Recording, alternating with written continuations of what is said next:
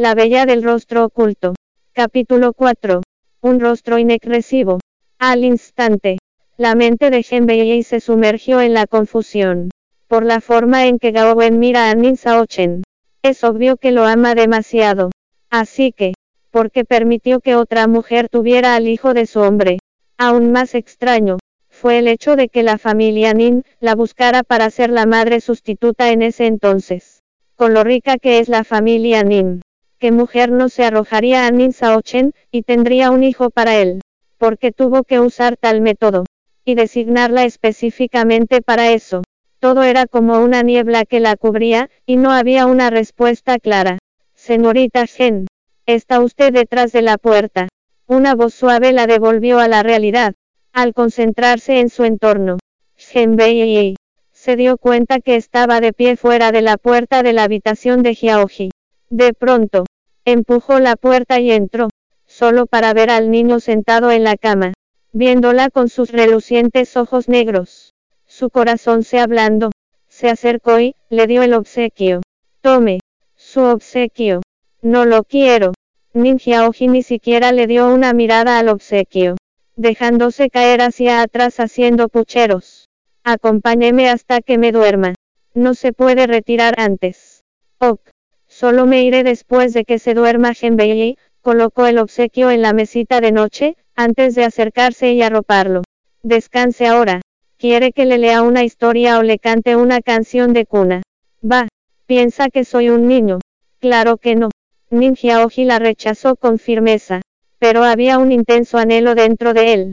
Los niños con mamá pueden disfrutar una canción o una historia antes de dormir.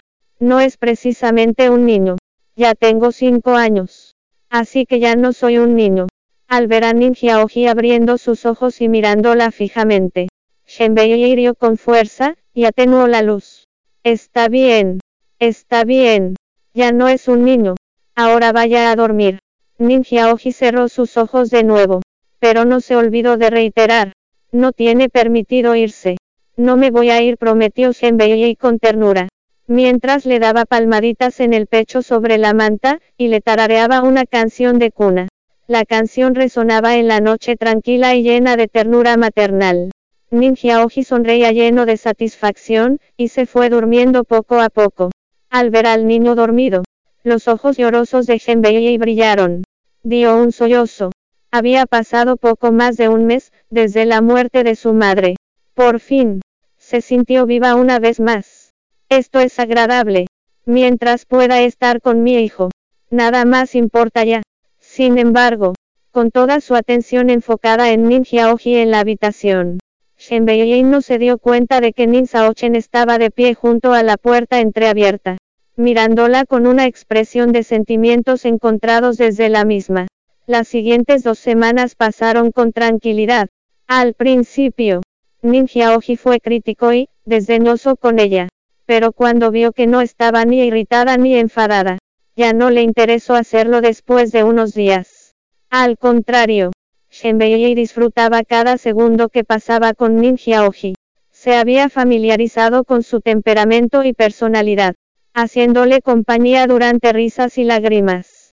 Tal vez al sentir su sinceridad, Nin Xiaoji comenzó a confiar en ella más y más.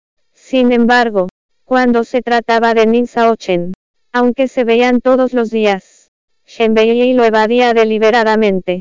Así que no había mucha interacción entre ellos. La vida era más tranquila de lo que ella había imaginado. Pero era muy feliz. En una noche particular, papi, dices que me vas a llevar a Isla Sangrienta. Justo cuando Genbei se acercó a la puerta de la habitación de Nin Xiaoji, escuchó su voz desde afuera. Aunque este niño apenas tenía 5 años. Era genial. Tal vez porque era demasiado inteligente, y también se parecía mucho a su padre. Así que, además de ella y la señora Liu, rara vez lo había visto tan emocionado. Nin Saochen se agachó, y le dio una palmadita en el hombro a su hijo. Duerme desde antes, porque mañana nos vamos temprano. De acuerdo, papi. Cuando Nin Saochen salió de la habitación, vio a Genbei, que estaba de pie a un lado de la puerta, con el rostro desprovisto de emoción. Ordenó: hazle su maleta. y después de dar 2 pasos, se detuvo. Tú también vendrás para cuidar de él. Shenbei estaba en la luna. No le importó el propósito de estas vacaciones, ni por qué había sido invitada. De todos modos, este era su primer viaje con su hijo. Así que estaba increíblemente emocionada. Cuando Nin Saochen se dio la vuelta, ella no pudo evitar brincar de alegría, emanando la gran vitalidad de una chica joven.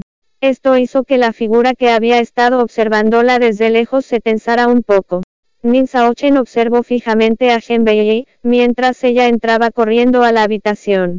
Él frunció los labios. Pues era la primera vez que veía a esa mujer tan emocionada.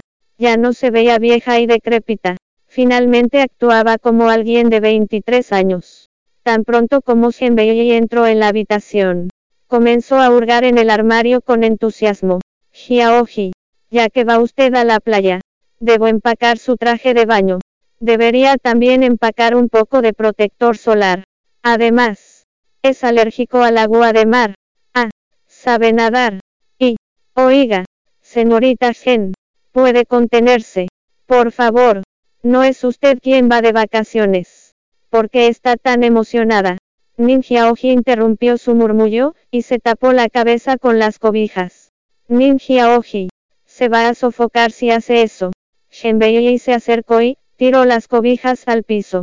Al ver que la miraba fijamente, le pellizcó las mejillas. Es un malcriado insufrible, porque le gusta enfadarse todos los días. Tenga cuidado porque cuando crezca, puede terminar con un rostro inexpresivo como el de su papá. Fuera de la puerta, Nin Saochen, que vino a darle algunas otras instrucciones, escuchó esto y su rostro se oscureció al instante. Un rostro inexpresivo.